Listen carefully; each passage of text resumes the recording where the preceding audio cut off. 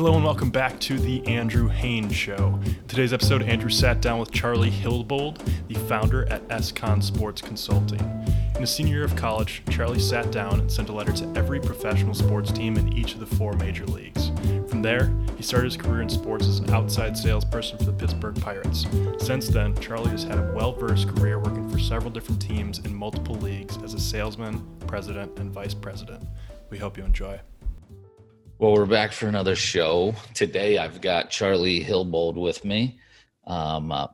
Indoor football, minor league sports, experienced general manager, team president. It'll be fun to hear some of these great stories.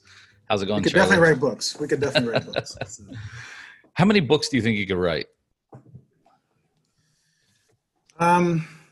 There'd be one on just the personalities that you run into. Some of the crazy owners and all that kind of. Then there'd be one on just like the nature of minor league sports to begin with. You know, I can honestly. Do you remember the movie Semi Pro with Will Ferrell? Oh yeah, I named one of my teams after the Tropics. I have lived that movie. I mean, I distinctly remember. You know, the whole part of that movie where he's like, we don't have corn dogs if we get 125 points. Like that is the kind of promotion I have been a part of teams that would have that promotion, but not have the corn dogs to back it up. Done it. I've been there. Like I related so much to that movie because it was such a, it's so they true. They did their research. Like, it's 100% true. To generate ticket sales, you would 100% have someone wrestle a bear at halftime. Like Absolutely. It is my favorite movie, and I make everyone watch it. Like yes. I would make our guys watch it on bus trips. And in 2015, I started a soccer team in Florida, and I called them the Tropics because they were the Flint Tropics in the movie. And our mascot was a black bear named Dewey. Oh, that's awesome. And I'd say probably 50, 70% of the people had no clue what the hell it was referencing, but everyone who knows me knew exactly what it was, and that's what made it so excellent. Cool. That is excellent. So give us a rundown. How'd you get into sports? I realized a long time ago that I'm not good enough to play any sport at all, despite the fact that I loved it. And when I was in school, I started as a computer science major, and after a semester, I was like, I don't know how to do this, and this is miserable. And so I switched to marketing and didn't know what I was talking about, but at least was able to generate something from there and saw that there were jobs in sports. And I thought, well, maybe I can do something like that. But there was nothing in my school as far as a sports program, like only one graduate or 2 graduates had ever gone on to work in sports. There was no alumni basis for it, nothing. And I ended up kind of forging my own path. And the guy I graduated with actually ended up in sports as well. He's the president of Sporting KC now. Like he's moved all the way up to president of an MLS team. He and I graduated together, but I started and was looking for something to do. And one of my best stories, my senior year, I sent a letter with my resume to every single major professional sports team in the 4 leagues.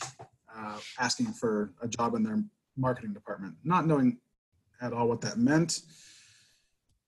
Like, I have a major in marketing. I should get a job in marketing. I got a rejection letter back from every single one of them to my college dorm room, and then I taped them all up on my wall. And I kind of used it as motivation to get something down the road. And I heard from someone, got some good advice. If you want to get into sports, get into sales. I go, I don't know how to sell anything. I've worked at Subway and a grocery store my whole life, So I went to a staffing agency and said, I need a job that's kind of in sales. I need to learn how to sell. And they said, okay, we have a job for you. It's working for a charity trying to generate revenue for them. But they're tough. If you don't generate revenue for 3 straight days, you're fired. I'm like, whoa. Okay. It's the Muscular Dystrophy Association. We have to get people to come out and like be locked up for money and everything, And I got there and the guy says, we're going to get rid of you in 3 days if you don't produce. And I'm like, hey, No pressure. Like it was scary. I made it 3 months. And by the end of the 3 months, I saw a job posted with the Pirates here in Pittsburgh for outbound sales representative. It was an entry-level part-time ticket sales we're hiring because the All-Star game is next year. So this is winter 2005. And I got the interview, and I was too nervous to drive to the interview because I grew up in Pittsburgh. My Pirates were my favorite team. And I was like, I had my dad drive me down to the interview. I was like, I can't even concentrate on the road. Please drive me to the interview. And so he grew up as a Pirate fan. So he's like, can I come in? I'm like, yeah, you can come into the interview. Not in the interview room, but you can sit in the lobby. And so he was just fascinated. Like, oh my gosh, we're in the front office of this. I can't believe this. So interview goes great. I get the job.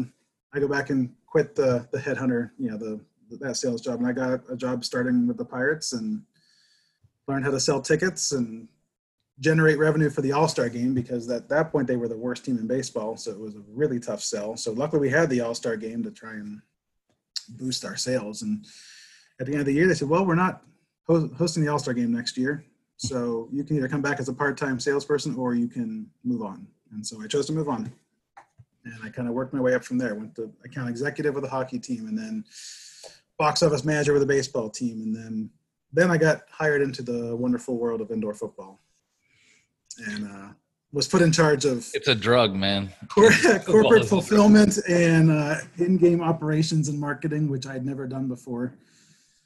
And what team? What was your first team? That would be the first indoor football. That'd be the Odessa Roughnecks. That was Tommy, the owner of that then? That was Tommy, the owner of that team, yep. And so I kind of learned everything I needed to do from him. But I moved on my own. One of the best salespeople I've ever met.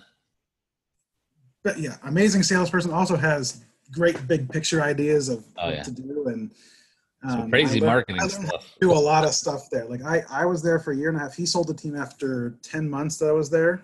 But I learned a ton in that first 10 months. And just. So after the Roughnecks, where'd you end up going? Tommy became the commissioner of the Indoor Football League. When they created that, moved to Richmond, Virginia, and then a guy in Richmond was looking to put a team in, and so he asked who he would hire, and so Tommy said I would hire Charlie to be the GM. So they called me, interviewed me, offered me the job, and I thankfully moved out of West Texas, was not happy there, to Richmond, Virginia, which was close to home, which was great. Yeah. And started the Richmond Revolution. That was 2009. So what's it like, starting, were you there from day one on that startup? Yeah. So what's the first thing that you had to do? Did the ownership have any clue what they were doing? No, absolutely no idea. So I'll tell you what, that's almost better. It was awesome. I could totally come up with everything I wanted to, but the ownership, they were trying to create, the parent company was a company called Sports Quest, and they were trying to create like an Olympic training center for the East Coast to rival Colorado Springs. They were going to have a velodrome and a G League basketball team and indoor football and volleyball and soccer. And they were going to do a whole bunch of Olympic training. Speed skating was a big thing. That's the whole reason it started, because the owner loved speed skating and he wanted to have speed skaters come and train in Richmond. But they wanted to have the professional teams to come in and generate some revenue to help fund all the rest of the sports. And so the indoor football was the first thing they did. And my first day, I just kind of got doing what I know how to do, we wanted to generate some buzz about it. And we called a press conference that we were starting a team, but we didn't do anything else. If anyone knows how to do a team, you do not announce your name, your logo, your coach, your uniform, all in the first week. Don't do that. So we slow played it. We just announced the team was coming, that we were going to have a name the team contest, and we partnered with a couple of sponsors, and then I think we had 7,000 names generated. Damn.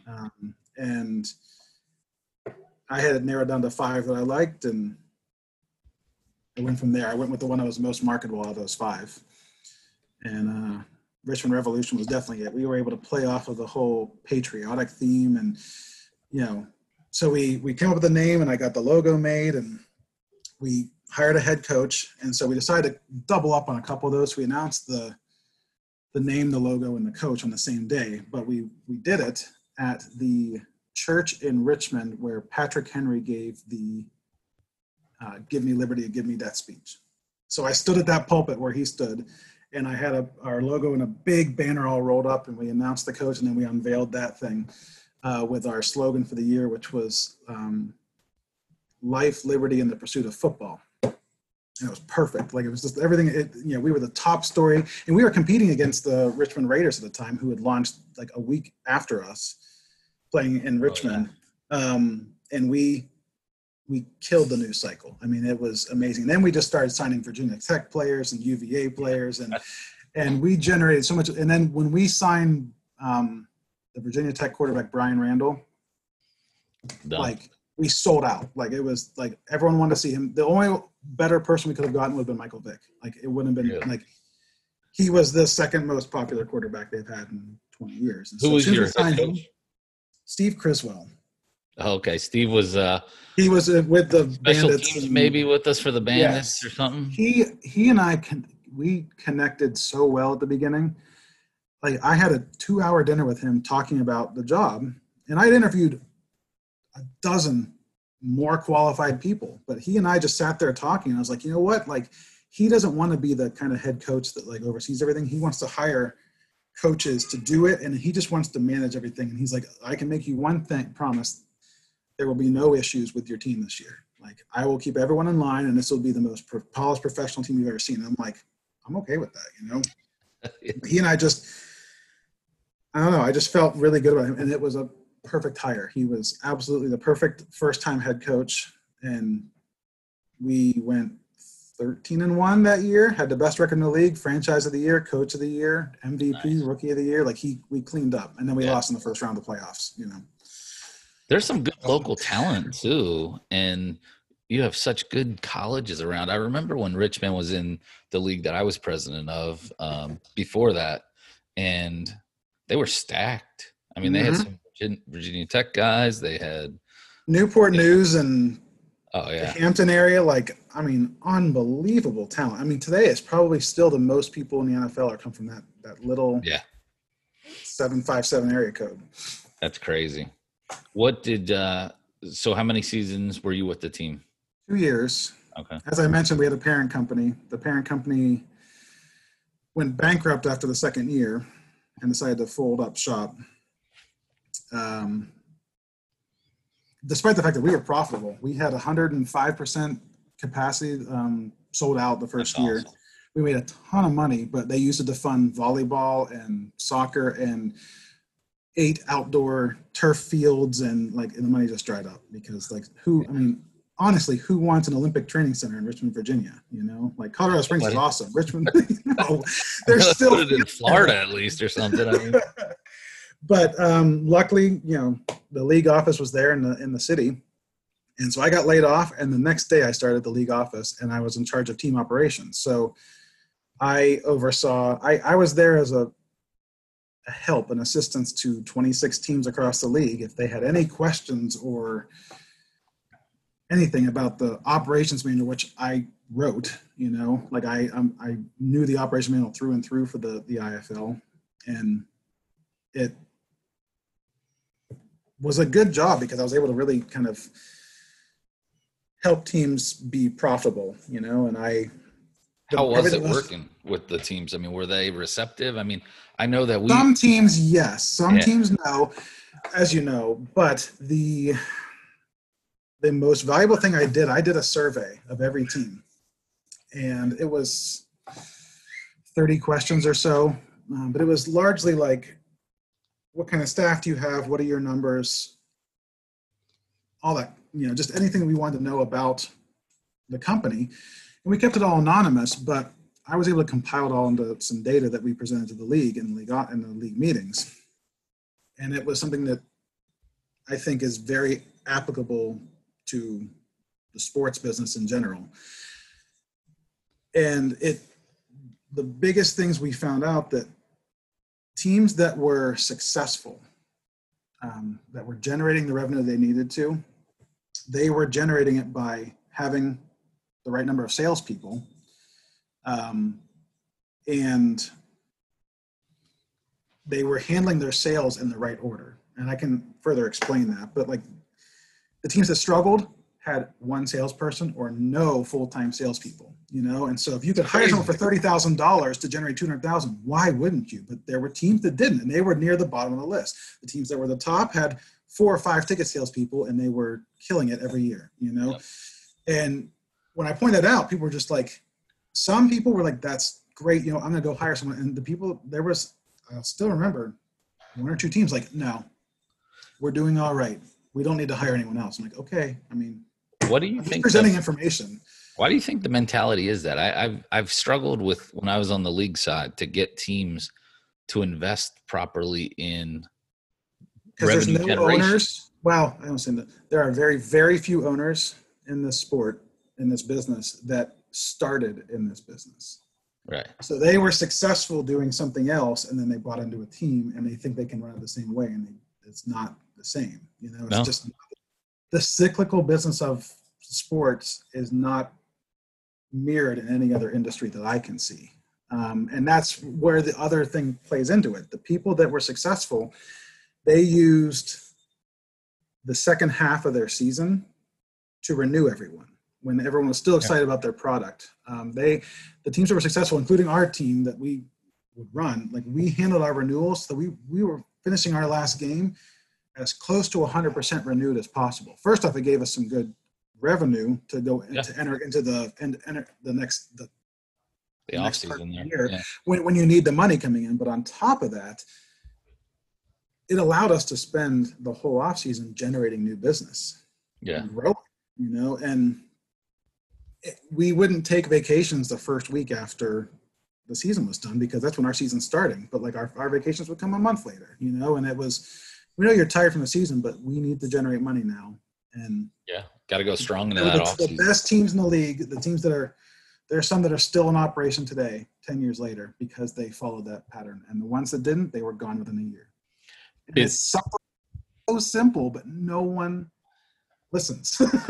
No, well, and two, a lot of these people that come in, they're Billy Badass, in their other business. They're the big guy in town, and all they're focused on is on the field. And on the field's important, but at that level, unfortunately, it's not enough. I've seen teams spend everything to win only to shut down after the season, or not have that sustained growth because all their money's in the coaching, the players, and not in the front office where it needs to be.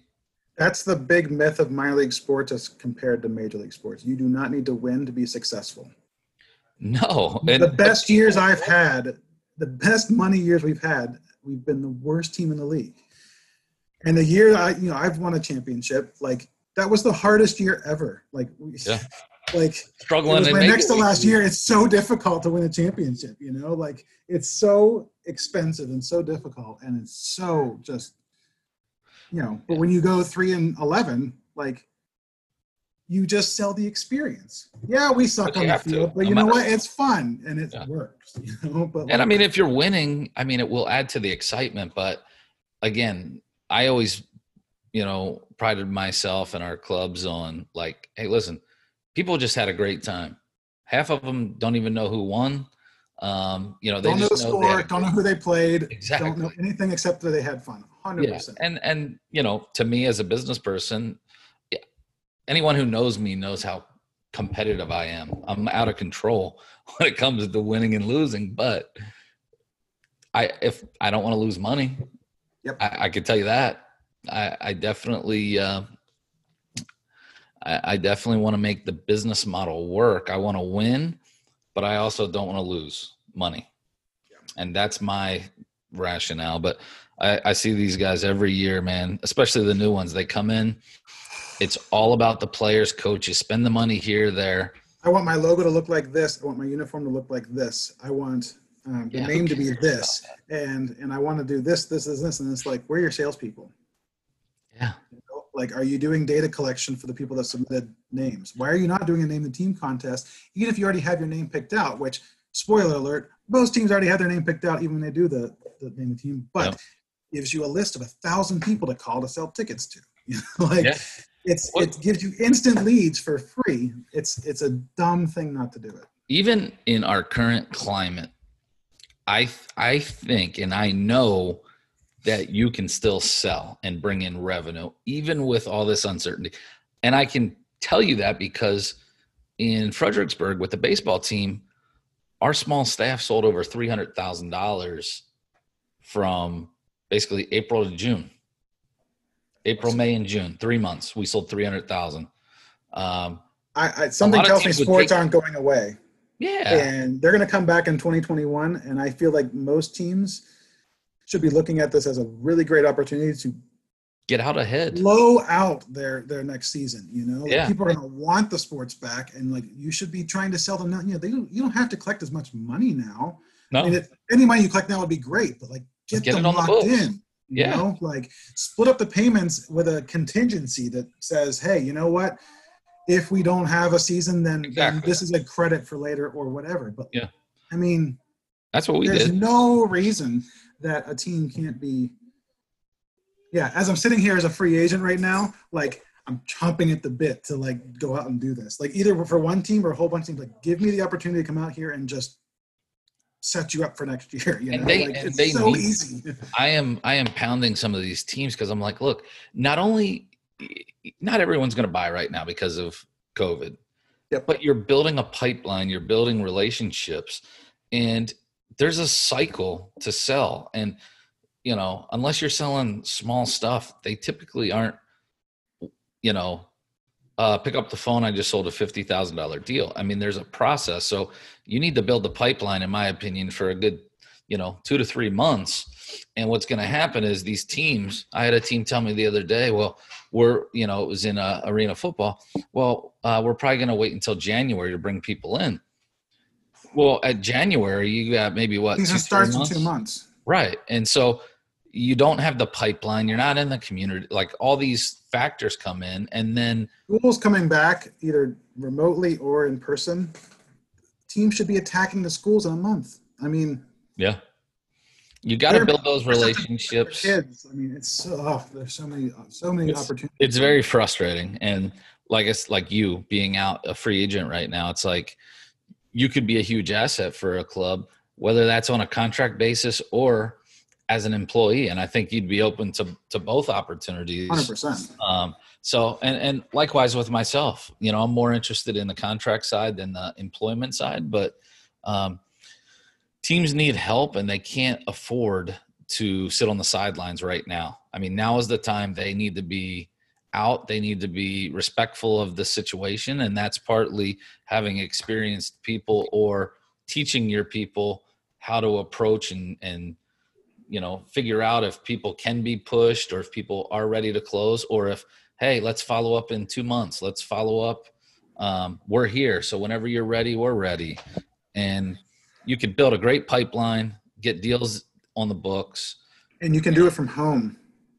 Zoom is the best. There's no reason that staffs can't be working from home. There's no reason that every staff can't be using their cell phones I know that my phone can connect to an office phone and show as that office number dialing out. So it looks like I'm at the office. It's not hard to do. There's no reason that people can't be doing that and setting up interviews and connecting. Zoom meetings are like normal now. I mean, I've done a Zoom meeting at least every day, Monday through Friday, since probably April. Yep. It's easy now. Before that, I never hosted one ever. I've been on them, but I've never hosted. I have not sold through it, but I imagine this would be just as easy as my sales process is face-to-face. Yeah. There'd be no reason that I couldn't set up an appointment with a C-level person and say, hey, I need a half hour to talk about the team and who you are. Like, let's talk. And they sit there and I can take notes. I think it's going to be a lot more popular because if you think about it, I can now maximize my time. If I'm the CEO, no driving. I don't have to go to the stadium. I don't have to go to the arena. You don't have to come to me. Wham, bam, we're done, and be more efficient. I think it increases sales. It's going to increase sales or it's going to increase the ability to make sales, whether or not you're good enough at it. But yeah, I mean, how much time do you spend? Let's say you have 5 appointments in a week to go sell. A lot of driving.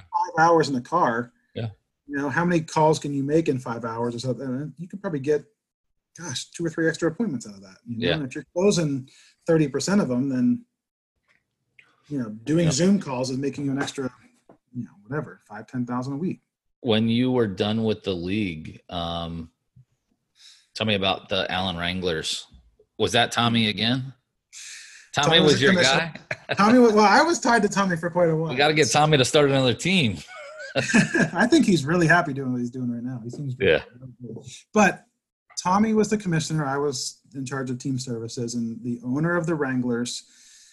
I mean, this business. In January, you're supposed to be at 90% of your revenue for the season, so that you can live off of the season. Well, he was at like 30%, whatever it is. I don't know the number he was at. Let's say his budget was $500,000. He was at 100,000 when he should have been at 400,000. New owner, first time season, second season there in Allen, first season with him as the owner. And he's like, how can I generate some interest? How can I bring in some money?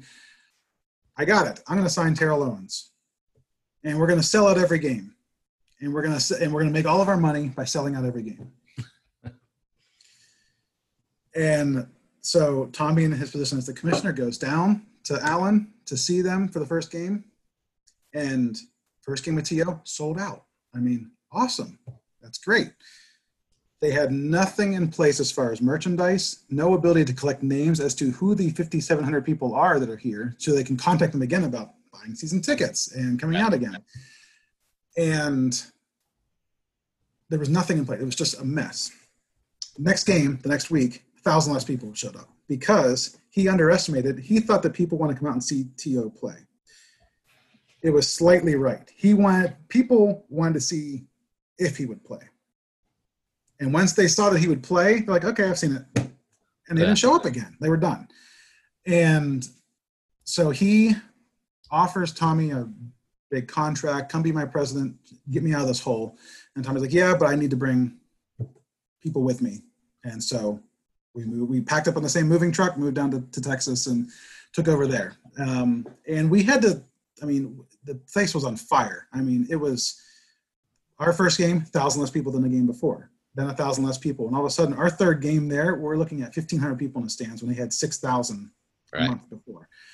And so we had to figure out how to save sponsorships and how to get any group sales going and any ticket sales and try to renew people for the next year. And it was tough. And at the end of the year, he's like, I'm out. Sorry, I moved you guys here. We're done. And we're like, we're stuck here. Like, what do we do? Like, we had two options. We could move back to Virginia and start a team. We had the opportunity to start a team in Hampton Roads. The Hampton Coliseum was like, please come. Rent-free, we'll buy a turf for you. Please come and start a team here. We're like, that's actually really attractive, knowing the talent base that's there as far as players and everything. But we didn't want to move, and we thought it was easier to resurrect or revive a dying brand than start a brand new team. And so we used we won all the assets for the team because we didn't get paid and all that kind of stuff. And we were able to get the team started. So we were able to generate revenue, and we used the first bucks we had to put a deposit on a place to get an office. And then the next few dollars that came in, we went to IKEA and got some furniture and got a free phone system set up and started making phone calls, started generating revenue, started bringing in money. And was it just you and Tommy at that point, or did you have other people? There was three of us. There were three of us. Well, four of us, technically. There was Tommy and me, and then our other vice president was a guy named Barney Welch, who had known Tommy for 10 years or so. And his wife was the office manager. And it was just the four of us showing up every day, like trying to grind this out. And then we grew and brought in some more people and brought in some interns. And some interns stuck and some interns didn't. But, one intern in particular, it is a fantastic story. He saw that there was a team, loved football, 19 years old, maybe 20. He was 20. And he wanted a job, so he sent me a text, a tweet, a Facebook message, an email, and called me all within 5 minutes of each other. And I'm like, this kid is driving me insane. Yeah. Like, fine, come in for an interview. He shows up, his hair's all a mess, his tie doesn't fit, it's all, his shirt's untucked. He was the sloppiest, messiest thing. I'm like, I need help, I need an intern. You're hired. And then he left, we're all like, that kid's not gonna make it a week in this business. And that was our first season. He was there through the championship we won 5 years later. Wow. He got promoted from intern to office manager to director of ticket sales, and then he left to become the general manager of a team. Like, so impressive. And then he moved down to Florida. He's in Florida now and was working for the XFL, the Tampa Bay team. In XFL. Oh, okay. Oh, yeah. Yeah, I met him. With John. John, yeah. Yep, John. Amazing kid. And I totally underestimated him to begin with because it was the worst interview ever. I mean, it was just like I've told him this too, like, dude, you were such a mess. And he's like, yeah, I know. I didn't sleep much the night before. And it was like, I was just a mess. And I'm like, yeah, but he grew up into this polished professional that learned how to run a team, you know? And I met him last year. So, definitely, but we lost money the first year. We had no money to fall back on. We were on unemployment starting a professional football team. I do not recommend that. It is what's that? We were on unemployment when we started that team. I don't recommend that at all. Really bad idea. But you know what though? There's only a few people that can pull that off, and I wouldn't recommend it either. I've been on unemployment, but I've done it with no money. Yeah, and it's a grind and it's hard. Luckily we turned it around over the years, and we were able to build something pretty awesome there. And it just kind of it ran its course. I left in 2018 when the team was. I left in the middle of the season. It was just time to go, and I had to come home, and it was time to get away, with my family. But when I started that, I was single. By the time I left 5 years later, I was married with a kid. Like it was totally different. So. Was Pat Pimmel your head coach down there at all? Because I know he was down there. Pat was the head coach for the Wranglers that first year there. Gotcha. He was TO's head coach. Yeah. He coached with me. I forgot about Pat. He coached my team in St. Louis for half the season when I fired my coach. So, and he had always kind of been around there. I guess he was from there. So, but I remember him telling me he was down there. We had some really good coaches. Our first head coach for the Revolution was Billy Back, who's still coaching. He's up in Spokane. Billy doesn't like me, but it's all right. Well, he beat me in the championship. I want to say it was 2012. Okay. Florida Tarpons versus Cincinnati. Cincinnati. We hired him right after that. Yeah. He won back-to-back championships, and then we hired him. And that was only a one-year thing. And we hired someone else and moved on. And then we hired the third year we hired another coach, and he lasted 3 games, and we fired him. And then we finally found one that, stuck. How long was Billy there for you? 1 year. He the championship game. So our league rules where the home team has to pay for the bus. Of course. So we were the home team. You're generating revenue, of course. Yeah, we're the home team. We were undefeated. So I say, go get bus quotes. Give me 3. And so I select the cheapest one. Why would I pick any other one, right? The damn bus breaks down in Macon, Georgia. And you almost made it. And so they're in Macon, Georgia. Buses broke down. Billy Back calls me up, MFing me like it's like I did it. And it was, I'll just never forget it because it was funny. We're just like, oh, I'm gonna kick your ass. Oh, I'm gonna kick your ass. But they got there and then they beat our ass on the field. And that was a rough one. He is a great coach. He's a competitor, man. I do so like that. Good. He is so good.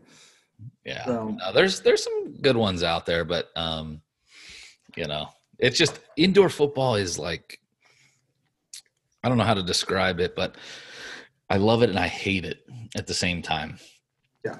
And I wish that like when you got into it, when did you get into it? 8. So I got into it like 4 or 5 years before you. Back then, it was just so much better. And if you look at, say, the last 5 years, last 10 years, it's really just it's taken such a beating, and it's such a great game. But it's just I think I'm probably part of the reason it's gone down. I was league president, and it all comes down to ownership, right? So if I accept the wrong owner into the league, it just devalues it all. And then you got all these people thinking that they can just start their own league. And then they get all the semi-pro. Yeah, they get the semi-pro. We don't agree with this. We want to split off. And it's just all these different leagues would pop up, and it would devalue and cheapen what we had and what was working. Yeah. And so I think it's just got to such a point where, I don't know. I think there's some hope, but they've got to come together and they've got to get the standards back up, but make it where the business model works. The thing I've noticed since I joined the baseball side is there's such a huge difference because of the number of games. With football, you're typically 7 to 10 games max in a season. And you're heavily focused on sponsorships. Yeah. Whereas for baseball, it probably swings more. I mean, 60% of your revenue in football is sponsorships, 20% is season tickets, Yeah. I think it's not complete 180 for baseball, but it's definitely less than 50%. So I mean, the tickets has to be bigger. I mean, you have you have dead games. I mean, no one in their even major league teams, no one cares about Wednesday night. Yeah, it doesn't matter. But if you're faced with minor league 70 home games, I mean, find your 34 best, your half your season, your Friday and Saturday nights, and kill it. And eventually those will carry over to the weekdays, and then it will spread. But with football, I mean, you are a small business that's open for business 8 times a year. You have to have a spectacular game every game, or you're screwed. I mean, that's what I was going to say. I mean, imagine now in Texas, you don't have to worry about it, but I was up in St. Louis and we were starting in sometimes February, March. Well, we had a home opener where it was a lot of snow. Oh, we got iced over in Texas our second opening night. I had a $4,000 halftime promotional act come out. It was Rubber Boy, the guy that comes out of the box and everything. Yeah. And no one showed up. We had 5,000 tickets sold and we had 400 people in the stands because it was 30 degrees and iced over in North Texas. I mean, it was awful. He goes, I feel awful taking this money from you, so I'll come back for free later in the year. I'm like, done. I'm okay. Damn, that's nice. But that's the problem with the small season. I got into indoor soccer and then it jumps up. We do a little bit more games, but I still think you need to be, for a sport to really have good financial potential, you really need that 20 to 35 games, in my opinion, for a season. Because then you have a couple that minor league hockey is a perfect schedule, but the sport's too expensive. I mean, the ECHL teams, the ones I know are all losing money. Every one of them. And I don't know how many times I've seen because they got to provide. I mean, the player equipment is so much more expensive than workers' comp.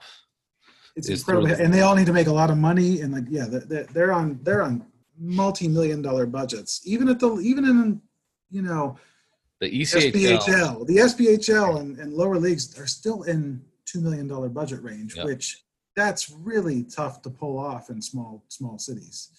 Yeah. Whereas in indoor football, I mean, in our biggest year, we were 470,000. Yeah. Which is doable, if you work hard enough, you can make that.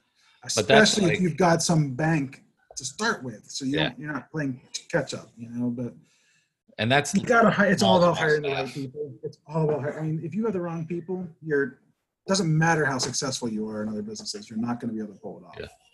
So you ever think you'll get back into indoor football?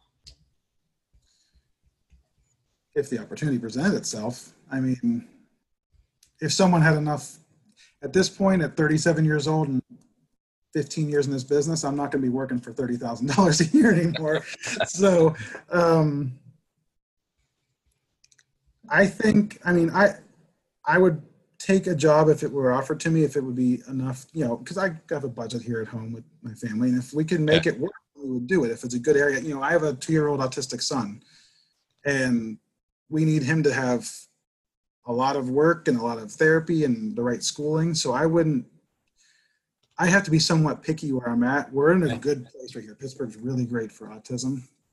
I wouldn't want to put him at a disadvantage because I'm chasing a dream, But if a right opportunity presented itself in the right area and it was good for what he has, then I would totally do it, and that's part of what led me to you've looked at my, resume, my LinkedIn. I had this idea years ago that like, hey, you know, like I know how to do this. I should do this more on a contract basis. I'll bet you I could help out teams. And when you're single, you have these pipe dreams. I could totally do this. But like a year and a half ago or so, I told my wife, like, I had this idea a long time ago that I want to try this. And we were sitting here and I'm working on my master's degree in sports management. And one of the classes was about creating a business and all that. And I started talking to her. I'm like, what if I started my own consulting business? Like, there's tons of them out there, but there's also tons of teams, you know, and if I could find 3 teams that are looking for a full-time employee, but they'd rather have someone come in and work for them for a little less hours, but get expertise of a full-time person. Yep. You know, if I find 3 teams to pay $3,000 a month, like I'm set, my family's set, and I don't have to leave. I don't have to take my family away, my son away from the help he's getting, you know? And so I started it. I got the idea. I started doing some promotional materials for myself, and then I got a job this winter, thinking, hey, I got a job. I don't need to work on my own thing anymore, you know. And then that was gone in 2 months. So you know, it was. But as I'm sitting here now with a lot more free time, and thankfully, it's given me a chance to be. You know, we had a baby in February. 2-year-old, like I can spend time at home here with them and really, you know, help them out. I'm like, you know what? It's time to see if this actually works. You know, like I'll take a full-time job if it presents itself, but sure. maybe I need to be my own best salesman right now and find 2 or 3 teams that are like, you know what? I actually do need a little help. I know how to run a construction business. I know how to run a manufacturing business. I don't know how to run a sports business. You know what? Fine. Let me handle it. We'll do Zoom calls. I'll show up once a month to help you out, you know, but you don't have to worry about the payroll taxes, the insurance, right? All that kind of stuff. Let me take care of this for you. And relocation money, anything. No, yes, like I saved them a lot of money.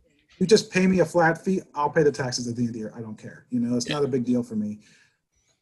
There's so many organizations out there, and it doesn't even necessarily, I mean, even outside of like professional sports and minor league, I mean, you know, there's so many companies in sports and entertainment that do need help. And for like someone like yourself or myself, where it's like, you know, we've been in it for a good amount of time. We have a lot of experience. We hustle. So like getting one of us part-time is almost equivalent to you finding somebody full-time is the way I look at that. So if you hired me on part-time to do that kind of thing, like you'd be getting a lot of stuff. I mean, like that, you know, it would be, but you know, I've used this time off to really kind of better myself. So I'm trying to get, you know, certified and, you know, I've done graphic design for 10 or 11 years. So I'm trying to get more certified in doing it so that I can offer really high quality graphic designing services. On top of that, I went and got certified in Google ad search and, you know, all the different Google ad platforms, because I am fully convinced that I can generate revenue for sports teams and ticket sales by boosting their online presence. You know, through social media, but also through Google, and getting pages pushed to the top. So I like, you know what, I knew this would work. And so I found a certification program and I just started doing all the testing. And I'm like, you know what, I know how to sell Google ads now. I know how to program your website so that people are calling you, you know, like if I love hearing the stories from teams like, hey, yeah, I got this $100,000 sponsor because they just called up and said, I want to sponsor you. And I'm like, how? Like, no one's ever done that for me, you know?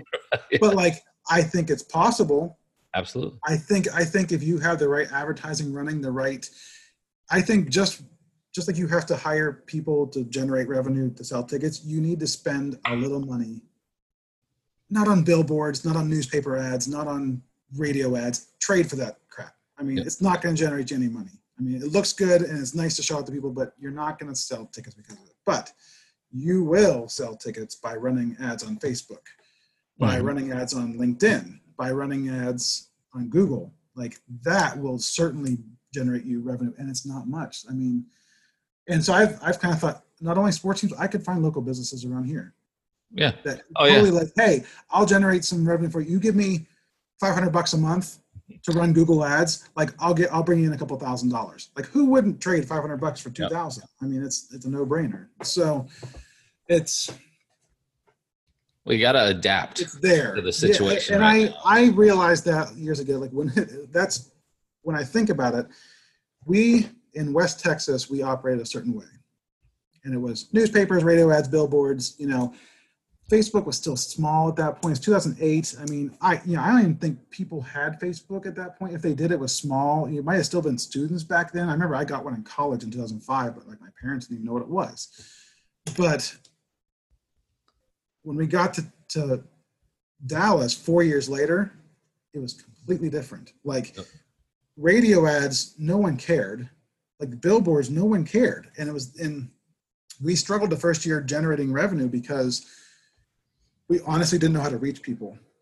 Like it had changed completely in 4 years in Texas. Oh yeah. But by the time we were done, like we knew the importance of spending money online. And our ticket guy, John, he was great at doing graphics to help us generate revenue. We had a communications guy named Cameron who would generate these videos that we could use to promote games that we used. We'd pay $100 for an ad. Yeah. And I guarantee we made more than $100 in ticket sales. I mean, that's 10 tickets at $10 a piece. I mean, it was, and the publicity you would get for future games, it's such a no-brainer. And I don't know why more teams don't do it, but it was necessary, and it's something that needs to be done now. So it's like, if this is the way that the sports are going now, like I need to get on top of it immediately, so I needed to learn that. And so I did. I need to get better. What's weird here is the baseball team I was with in Virginia. It's like I'm the vice president of sales for tickets and partnerships and everything. But we really never had like a meeting with the creative side. So like the way I've always done it in the past is marketing and sales needs to be kind of working together so that the marketing helps push the sales and round and round we go. Monday morning meeting, which was supposed to be an hour long every Monday morning, and it ended up being 4 hours because we would just talk and come up with ideas, and it was, it's lunchtime already, So but it's important. I mean, if your marketing is not promoting the things that the sales team needs, and the sales team is not selling the things that the marketing is promoting, then you look disjointed and unprofessional. Yeah. It's definitely different, but I think they need to be combined. So because there is some great, you mentioned social media. I'm a big, probably since about 2012, 13, that's when we really started getting into the social media marketing. And, I think I spent $2,000 in a season, which isn't a lot, but man, it was probably my best return. I mean, I've always related best, the way my mind thinks as far as the numbers are concerned, and it's the way that I sell best. Because it's almost like selling a sponsorship, like how much, let's say I generate one new client for you. How much is that worth? Well, a new client's worth $5,000. Okay. So if you spend $1,000 with me and I get you 5 leads, can you close one of them? Yeah. Okay. Well, then you just made 5 times your investment. I look at a $2,000 marketing budget for Facebook, which is very small, but I see that in terms of that's 1 season ticket, maybe 2 in the cheap seats. Like if I do this, can I generate 1 lead to sell to? Like if I don't, then we're doing something wrong. Yeah. That should be generating a $2,000 advertising budget for Facebook should be generating 10 times that much in just season tickets alone, because that's an easy ticket sale. But I don't see it. I don't see teams doing that. I mean, some are on board, some are still behind because they don't have that person like spearheading it. What would you say is kind of your specialty? I like to enjoy what I'm doing. I can sell. I've sold hundreds of thousands of dollars. I hate selling. I'm an introvert at my nature. Yes. I don't like going out and talking to people, but I get better. I've grown way past that, and I can sell you anything at this point. I've always enjoyed game operations. That's where I kind of got my start. I started ticket sales, but then Tommy hired me on to do game ops and corporate fulfillment. And I loved, the reason I connected with it is because I used to go to all these Pirate games growing up because I could never afford to go to Penguins games, and Steelers games were sold out since the 70s. Never could go to them. But my family, we used to go to Pirate games all the time, and they had it was dirt cheap. It was $5 for the adults, $1 for the kids, and $5 for parking. We didn't have a lot growing up, but for $18 we could go to a Pirate game. My parents could afford that multiple times. Yeah. And I loved being at the game,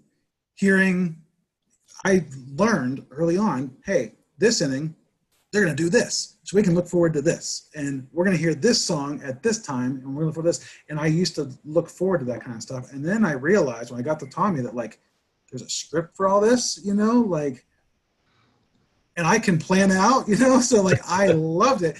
And I had been to so many Pirate games that when I was writing my first script in Odessa, I was taking lines that the PA guy would say that I remembered from when I was 10 years old and working it in. And I mean, I have scripts on my computer from 10 years of doing it, and there's still lines in there that I stole from the Pirates in the 80s because I remember hearing them, you know? And I always loved doing that, and it always made me feel like I was at home because I'm like, oh, that line. I remember that.